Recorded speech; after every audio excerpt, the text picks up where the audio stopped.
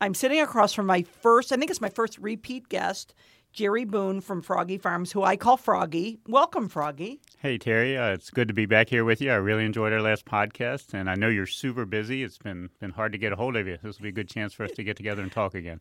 Well, you and I are right in our season. I think every season is my season, but I know that certainly as a farmer, you're in the heart of your season.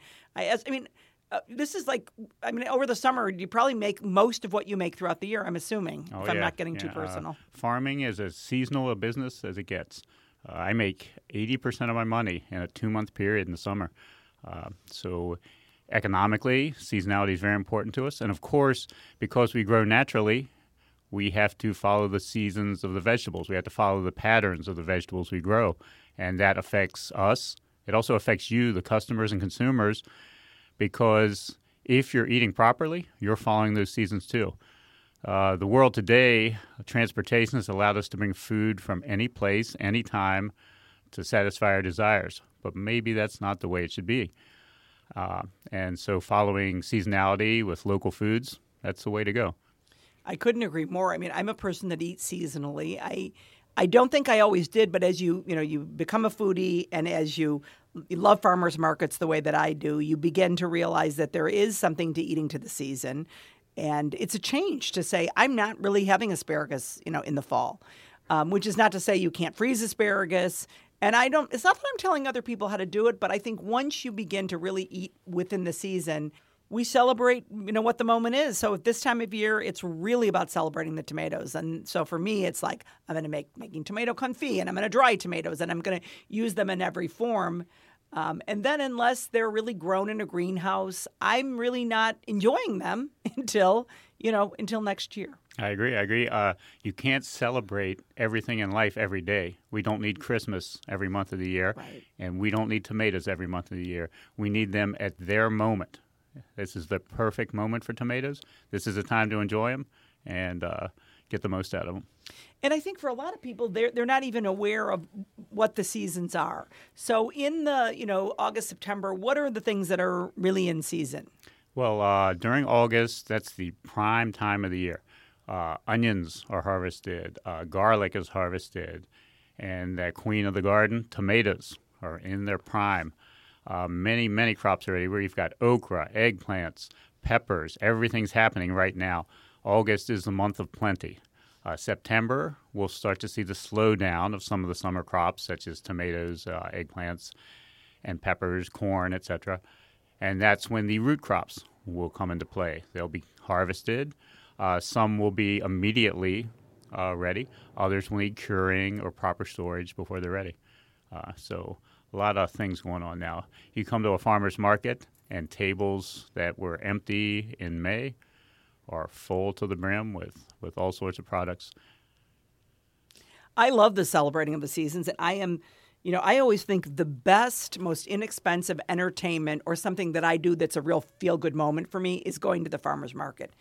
Getting there early when the chefs are there, seeing all of the beautiful produce, talking to the farmers, because there's so much that they know about the produce, about how to cook it, how to simply prepare it.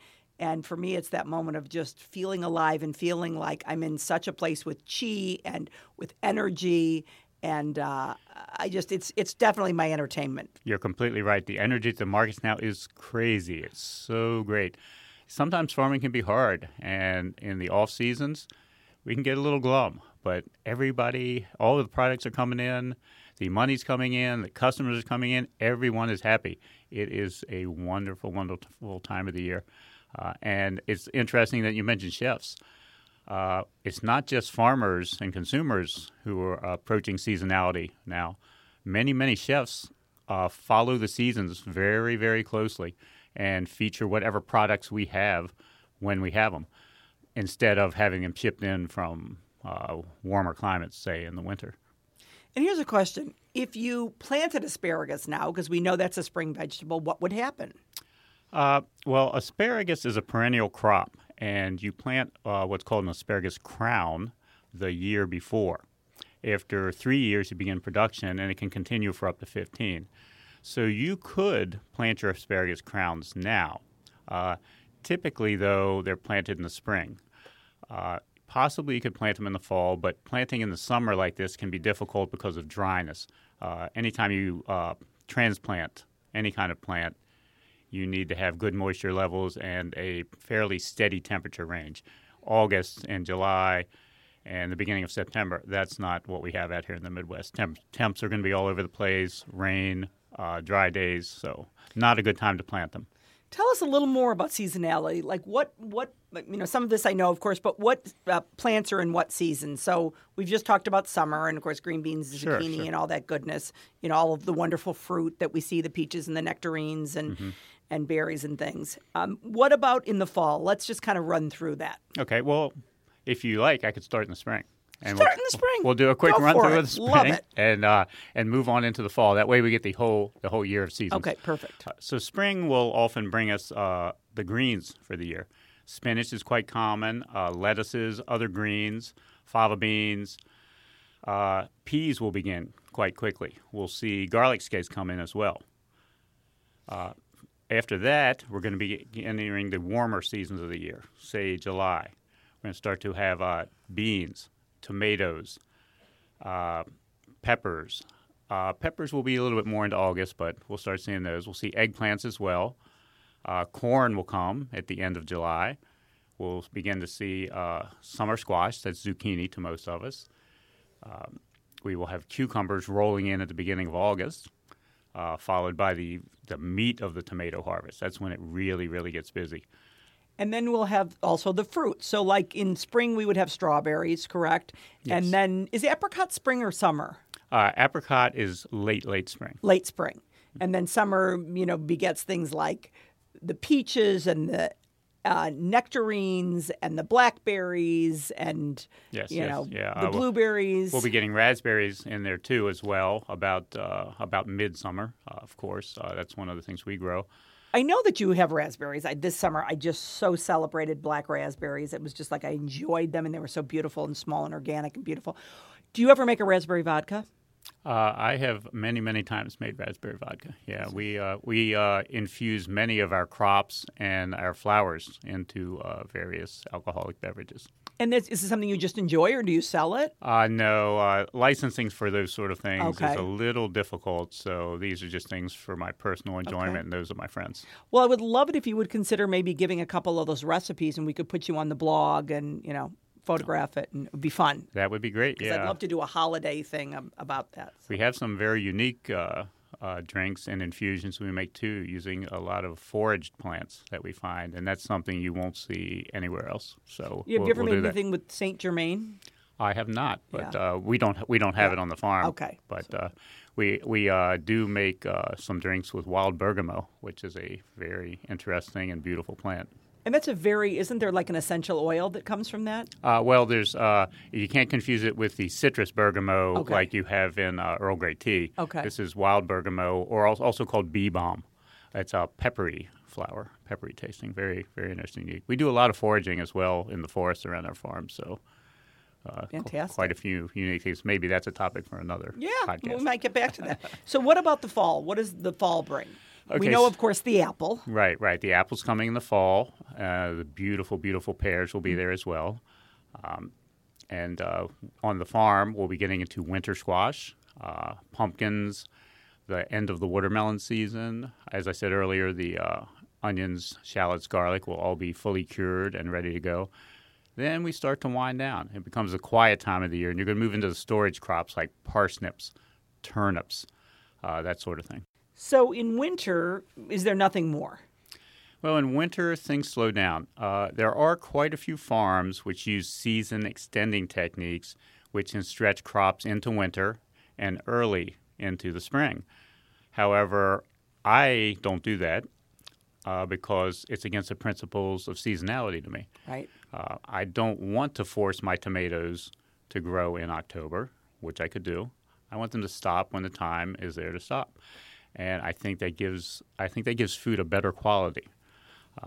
Winter is a harsh time. Winter was the starving times in the old days, and the way we can transport, store, and produce food has solved that problem in the world. But but I'm trying to stick to what I know best, and that's seasonality, perfect freshness, and follow the cycles of the plant. You know, in cooking, it's the same thing for me because we're cooking of the season also. So, this is that boon time we're really celebrating. My recipes really, follow along with that also.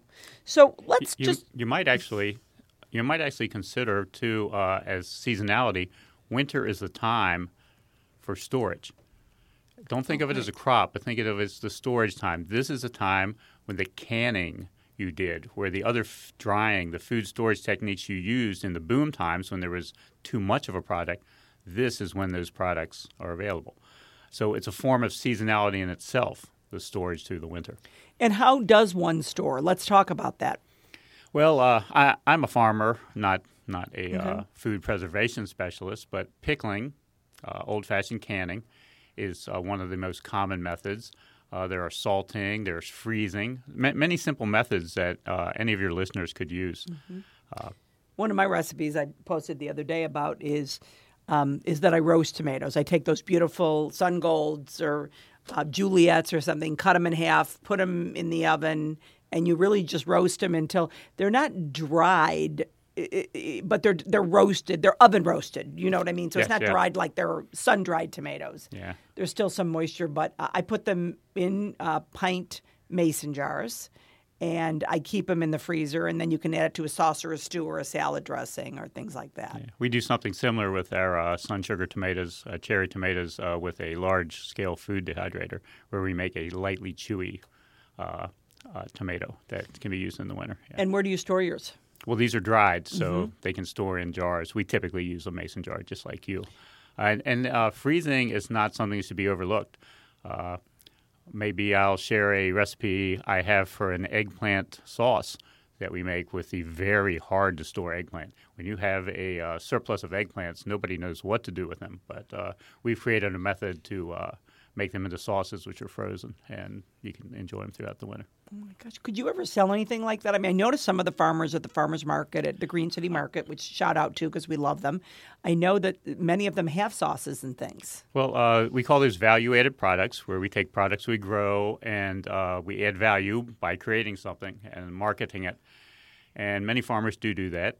I do it to a very small degree with some dried spices and dehydrated foods. But to market the sauces, you have to have certified kitchens.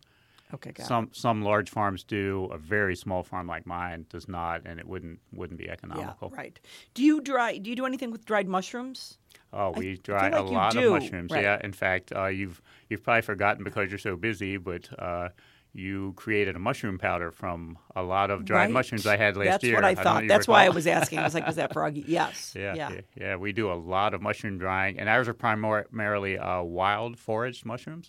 So wild forest mushrooms, dried and powdered, are really becoming in now. People are making drinks called mushroom coffee out of various selections, and it's something we do not as a business because we do it because of our love of mushrooms. I remember last year taking your dried mushrooms, and I love that kind of thing, and then grinding it down. My son is a vegan, is a very passionate vegan, just like you're very passionate about seasonality. And so I'm always thinking of what little magic elixirs can sort of make his food, more delicious. Any kind of dehydration just concentrates the flavors of whatever you're working with. And if you're thoughtful, you can turn that from a dried, chewy survival food into something very precious. One of the things that I love more than anything, and it's some things I have in the book with some of the recipes, was actually a trick that Roy taught me, was to take mushrooms, when you soak them, that water becomes the most amazing magic elixir. So whether it's a basis for a soup, and for somebody that's vegan, it can be a part of, Christmas time last year, we did an all, vegan 2 days, and we did a beautiful mushroom pot roast. So I sort of did a pot roast, but I did mushroom. And you have to cook it differently because it's mushroom. It's not meat. You don't have to roast it for 5 hours. Yep. But part of it was I made a really beautiful, not only a vegetable stock, which I used, but I made a mushroom broth. And I tell you what, it's absolutely, nobody was missing meat. There's such a wide variety of beverages, available today. I think a lot of us have forgotten the magic of broths and infused waters. The simplicity of cucumbers in ice water, or not even a broth, water that mushrooms have soaked in. That's the kind of thing we need to get back to. Those simple flavors and simple pleasures without all the processing we do can be the basis for some wonderful cooking, as I'm sure you've used many times. Well, I think you know I'm the queen of the marinated onion. Yes. And at this time of year when you're having are they called candy apple onions? Red candy apples are the ones that you're in love with. So I, get so many of them. And right now at this time of year, I'm just making the small marinated onions because I'm celebrating the season. I can get the larger ones. And they are absolutely so delicious. And of course, people ask. I mean, I send people to you. Sometimes I'm frightened because there's going to be no onions left for me. And I know you you're an onion farmer, right? I mean, you specialize in onions. That's our specialty, alliums. Yeah. So people ask, do you ship them? Will you ship shallots? And I know you've said it before, but I want you to tell the shallot story.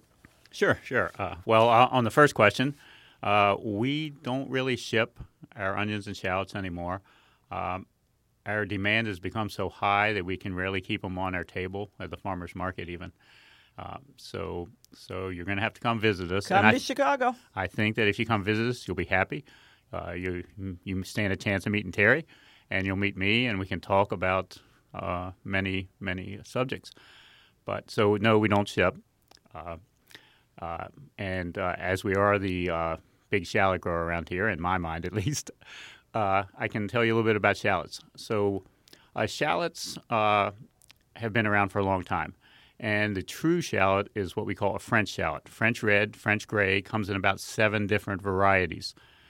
These are grown only vegetatively from bulbs, not from seeds.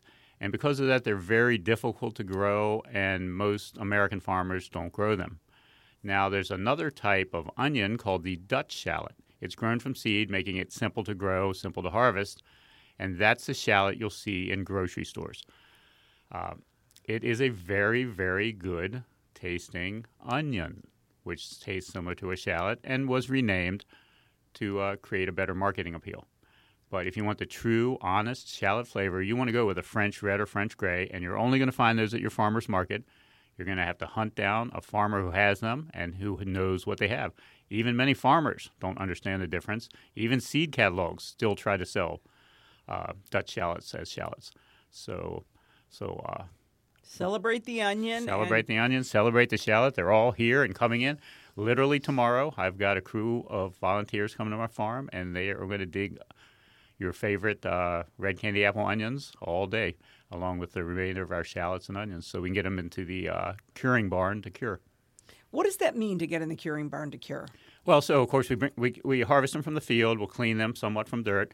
Now, when the onion comes up, you pick an onion, you dig an onion after the tops have dried and the drying process has begun. That's what concentrates the flavor and allows them to store well. But it's not finished. After you get them out of the ground, they need to be moved to a place with the right environmental conditions so that they dry, which will give them that 6-month storage, which makes them so special, and it will concentrate the flavors. So basically, we have to get them from the field up into the top level of our old-fashioned barn, where we hang them, put them on special racks. We have fans to keep air moving, and other ways to cool the air to try to keep it in the proper range. They shouldn't be allowed to go over, say, 80 degrees because you can get botrytis, which is called neck rot. The onion's still good, but it will not store. We're looking for the best of all worlds, excellent storage, excellent flavor. And that curing is essentially drying, but a little more than just drying. So when you say that you can store the onions for 6 months, I mean, tell me a little bit about that. I mean, that's going to be mind-blowing to most people. Yeah. The onion storage is tricky. Many of the onions that you buy in the store could have been stored up to a year, but that's done with chemicals. You can store without chemicals. And first step is the proper curing I've told you about. A lot of farmers may harvest their onions, bring them directly to market. Those onions will not last 6 months. If you cure them properly by drying them properly, that's step number 1. Step number 2 is storage, and the environmental conditions will be completely different. Prime conditions will be dark, no light, temperatures from 32 to 34 degrees Fahrenheit, very good air circulation, and low humidity. That is a combination that's almost impossible to achieve Right. in anything but a perfect environment that's set up for that. So what we do is we try to approach that, and we try to find a dark place, keep them out of the sun, keep them someplace cool, keep the air circulating well, so don't seal them in any plastic, Tupperware, or jars, and keep And the what area would you dry. put them in for circulation? What would be the best thing? So top of the list is temperature. Okay. So That's what I want to know. What's top of the list? if you're an apartment dweller in a high-rise, you're not going to have a cool place in your house. Right. You're going to have to use your refrigerator. And you are going to sacrifice humidity level, because it's going to be too humid, and air circulation. But you can achieve dark, and you can achieve cold. So that's where you go with that. Well, let me ask you a question. So what about my garage? So my garage is dark. Your garage is dark. It's cool in the winter.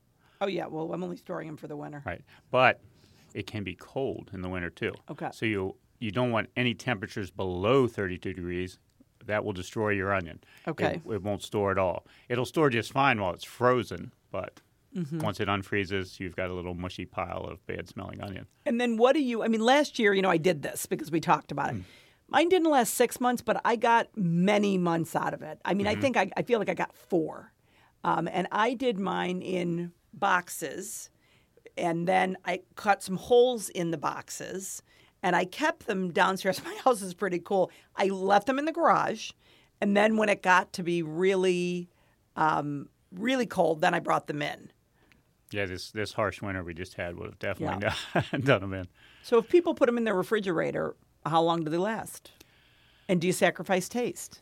So in the refrigerator, your onions can potentially last for even longer. Wow. But the refrigerator's dangerous because of the humidity levels.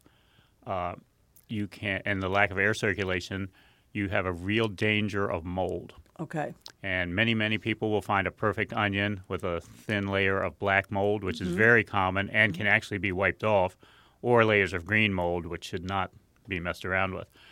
That's the danger. The temperature is so perfect. And I also forgot to mention, all these conditions I talk about, you'll improve your storage if they are steady. You don't want to have 34 degrees for 2 months and then 40 degrees and then back to 32 and then up to 50. Those kind of things can shorten your storage time too. Many people do achieve really good results, and the actual curing process can be the thing that really makes a difference. I have customers who live in apartments with no place to store them, who did not store them in the refrigerator, who were still using shallots in March or April, which is... And how did they store them? They just stored them in a dark, dry place, usually in paper bags.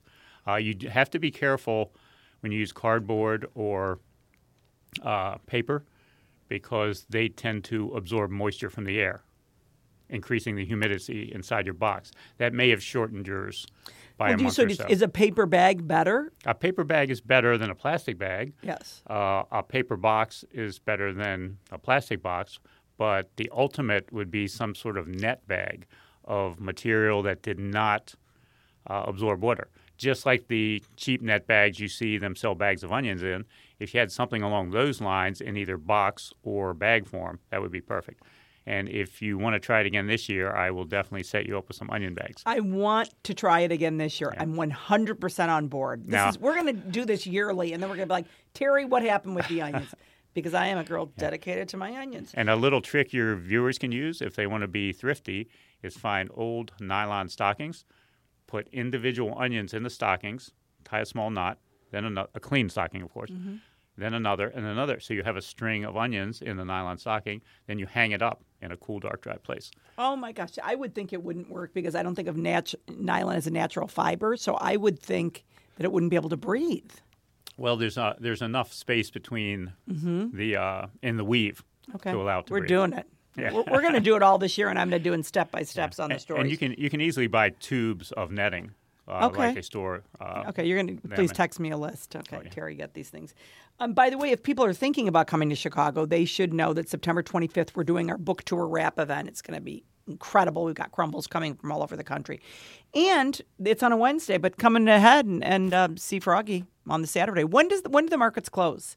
7 to 1 every Wednesday and Saturday. And the last outdoor market this year will be October 26th. Now, we're speaking of Green City Market, Yes. which is the only market I attend. Yes. There are other markets around. Yeah, at the moment, we're just caring about our markets. Yeah, That's and great. then we moved to an indoor market at the Notabart Nature Museum throughout the winter. However, many of the farmers like myself will stop selling things in December because we are unable to grow anything during the winter. Absolutely.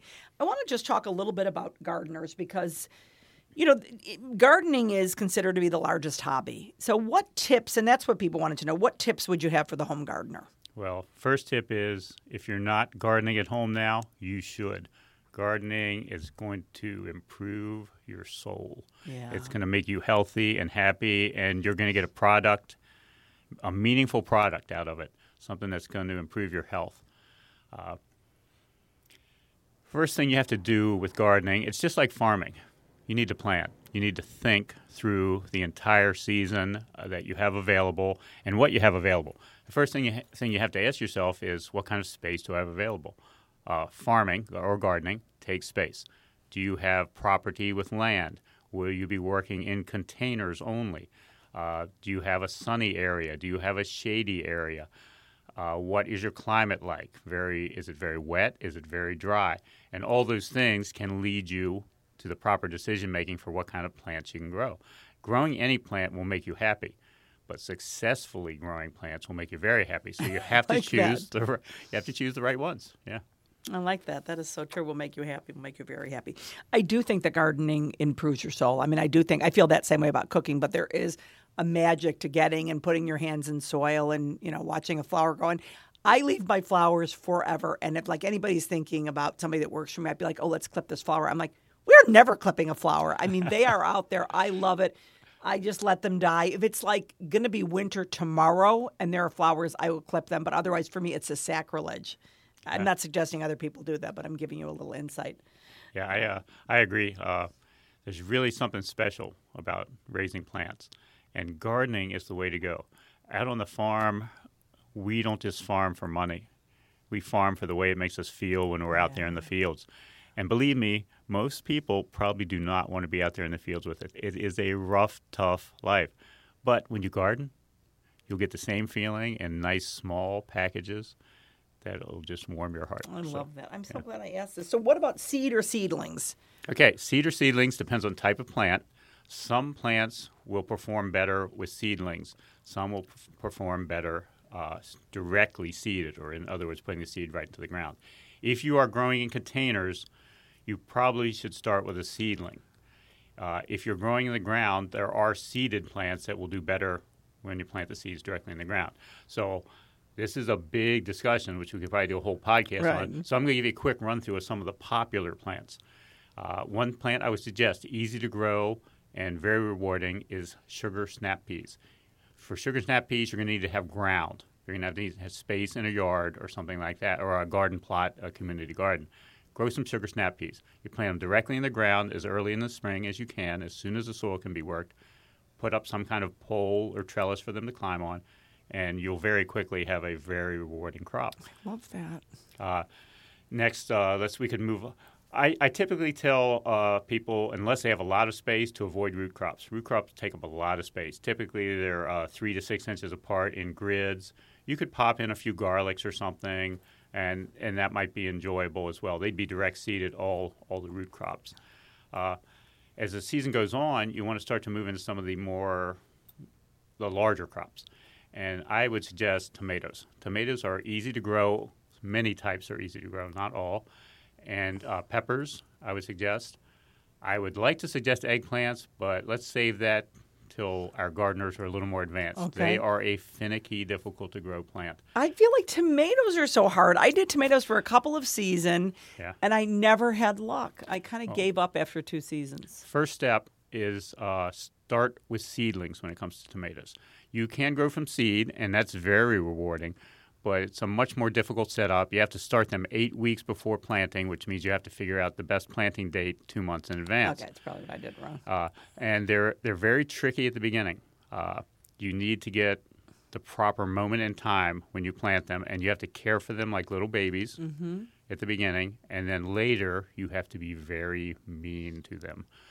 And by mean, I mean you don't want to water them too much. That's my problem. You don't want to fertilize them too much. I'm an overwaterer Yeah. of human beings, my own children, and tomatoes. I can see that in you Yeah. whenever I talk to you. I remember too kind for your tomatoes good. Oh my God! I overwater flowers. So whenever I'm doing it, I always, when I go to Gethsemane and I pick things, I'm always like, here's the thing: I like to water. So it's like I want plants that, because if you can't water it, I'm going to kill it. Like begonias, I just Yeah. So most plants you're going to get a great head start with seedlings, and unless you got a nice little greenhouse set up in your window or in back of your house, that's going to save you a lot of trouble. You'll get them in there. A professional will have already got the seeds going for you, giving them a good start. You can choose. So for every seed I plant, anywhere from for every 10 seeds I plant, anywhere from 1 to 8 might not come up or might not have good plants. Well, since I'm planting hundreds or thousands, that's not a problem. If you're planting 5 tomatoes and 3 of the plants don't germinate from seed properly, you've already cut yourself down to 2, and you can't go backwards in time. So instead, with plants like tomatoes and peppers, let's just start with a seedling. And those are 2 plants I highly recommend. Very prolific if you handle them right, and very, very rewarding. The thing I love to plant is seedlings of, or get them, halfway grown, is herbs. I go to Gethsemane. I get my herbs for the year. I put them in one of the boxes. I have them in the yard. I have a second one on the side house. I have a container garden on the side of my house because you live in the city. You don't have a lot of land. Right. So in the back, I have a nice little garden with flowers and things. And then what we did was took the side and just did containers, some that came from my parents' house. And I've got probably 25. I mean, some beautiful ones, some giant ones, some smaller ones. There's nothing better than herbs for containers. That's really great. I do them on the side. So I have one on the side, one in back. And it's just like, it's so fun to go out and grab your chives. And this is what I find. Many of them grow back the next year, even though these are containers and you think it's cold, harsh winter. Yeah. One of them is just like that plastic box on the side, but every year my chives come up again. Yeah. Many herbs are perennials, and if you prevent the pots from freezing, then they will quite often come back, and sometimes they'll come back anyway. They're very hardy. How do you prevent the pot from freezing? You move it inside. Oh, yeah. Or you bury it in the dirt. Mansion that I don't live in. Yeah. But into your garage maybe. But I mean, I have really heavy pots, so I don't think there would be any way to do that, and they're full of dirt. Yeah. You just take your chances then. Yeah. Do I bubble wrap them, or is that just like ridiculous? That might be a little much. Yeah. You've already had success with them lasting through the winters, through difficult Chicago winters for a number of years. I don't think you're going to have a problem now. If you survived last winter, if they sprouted, then the herbs are okay. Good. On the side, I have all these beautiful containers with plants, and so they die. I mean, there's signs like I would like to give them to somebody because when the winter comes, they're all going to die, and somebody might love them inside. So and there's 2 varieties of perennial plants. One's not truly a perennial; they're annuals that self-seed. Say things like arugula. Arugula is not perennial, but it self-seeds every year and then comes back. Then you have your true perennials like thyme, which will just come back from the same root system year after year. So the excellent choices, low maintenance, can tolerate dry conditions if you get forgetful about watering, and they're a good choice. I want to just ask about lettuces because Roy always says that, oh gosh, let's grow lettuces in spring. Do you think people can do it? Is it easy? Lettuce and spinaches and other greens are easy to grow, but they can be difficult. There's different types that can be difficult. Lettuces are not one I'm as fond of, but spinach is where I would go if I was looking for easy to grow greens. Okay. They'll grow in very cold conditions. You can also grow spinach by planting it in the fall. Okay, that's what I wondered. Yeah, plant it in the fall and leave it grow, and then it will come up. And in the winter, it will kind of go into stasis. Just let the snow fall right on top of it. Nothing makes spinach sweeter than sitting under snow all winter. What other vegetable could I plant in the fall just for fun to try for the spring? If you have space, of course, there are a lot of root crops. Winter is the root crops time to shine. And you can plant onions in the fall. You can plant garlic in the fall. You can plant shallots in the fall and all over winter. You can also plant parsnips. I have not done it, but there's a possibility of overwintering carrots. I'm not sure how successful you'll be if you're not a pro, though. I think I'll try spinach and shallots and see. I have nothing to lose. I would. I mean, shallots are best planted in fall. Okay. And then spinach is really rewarding. I'm much fonder of spinach than I am of lettuce. Okay. I'm a baby romaine girl myself. Okay. Well, if you do want success with lettuce and early plantings, maybe not overwintered, but early plantings, you'll probably have better success with leaf lettuces than That's head what lettuces. I was thinking. Okay. Leaf lettuces will do better for you. Okay. Head lettuces can be tricky. Okay. Especially, you'll see a lot of vegetables that look perfect and they're just the shape you want and just the color you want and have no defects. We can't grow. It's very. I won't say we can't. It's very difficult to grow products like that organically, or no chemical like I do. So it's best to avoid those if that's the route you're going. If you're not afraid to put a little bit of bug spray of some pesticide. I don't know a lot about pesticides, so I can't recommend one. But if you're not afraid to use an organic pesticide, you'll have a better time with greens. So carefully choose your greens. Get a good seed. Kind of like life. Carefully choose your greens. Yeah, you can consult someone you know like me, or you can consult a seed catalog, for instance, from a good company like Johnny's Seeds or someone like that. And then they'll have descriptions of which are insect resistant, which can stand up to the cold the best. And there are so many varieties specifically bred to deal with these problems. Oh, fantastic. Well, I can't believe it. We're just about out of time, and we didn't even get to half what we thought we'd talk about. But this was such a pleasure, and I think you've given people, things that they're really going to like. One of the things I want to say is that I had a party at the beginning of the tour, invited dear friends and people who'd been a part of the journey, and it was such a magic night. I'm so glad that you were one of the two farmers that I invited, and I'm so glad you were there. And what did you think of the evening? I enjoyed it. It was very interesting, not the kind of thing I usually get to do. But and the best part of the evening was seeing you in your success mode. Mm-hmm. It was so rewarding. I've known you for a while, not as long as many of your friends, but to see you with that kind of success and all those people who support you and love you. Yeah. That was the best part of the evening. It was really like I could tell it was a special night for me. It was small group. I mean, it was like 40-something people, but it was family, friends. I invited people that was like, that made a real difference in my life, that I wanted to share a really special moment. It was sort of like my wedding. Yeah. That same moment of like a really special thing. So when I think back on that night, it was a magic. And there was a certain glow, I'm proud that I was included in that group. Thank you. I'm so glad you came. Yeah. So and I'm glad we didn't finish all our topics today, because that means we have to do this again. We got to do it again. We want Froggy to come every season and talk about what's going on for that season. And next time we're going to talk about organic farming and the true cost of food. So, Froggy, I know people come to the Green City Market to find you. Tell me about that. So they can come there, or where else do they find you? Right now, we're a very small farm, and we are specifically only at the Green City Market. Okay. We've dropped all our other venues of sales, and we're selling out every day at Green City Market very early. So I don't want to increase the size of our farm because I want to maintain the quality level and lifestyle I've got right now. I love it. So, and I feel really bad when people come and I can't help them. But please, just come early. Don't be afraid. Beat the crowd, and I will take good care of you and give you some really good products.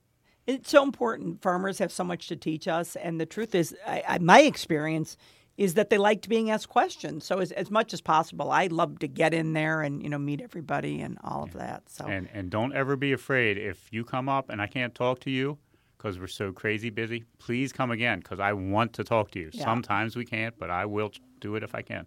Okay. So on Facebook, they can find you where? Is it Froggy Meadow Farms? Yes, Froggy Meadow Farm on Facebook. Okay. And then you can also find us at Instagram under Froggy Meadow Farm. Right. But really, come find him. Froggy's a face-to-face guy. He's not going to be direct messaging you. It's like, get on over to that market. So thanks, everybody, for tuning in. Thanks, Froggy, for being here. You guys come find me over at No Crumbs Left on Instagram, on Facebook, or on the blog. And I hope everybody has a great day.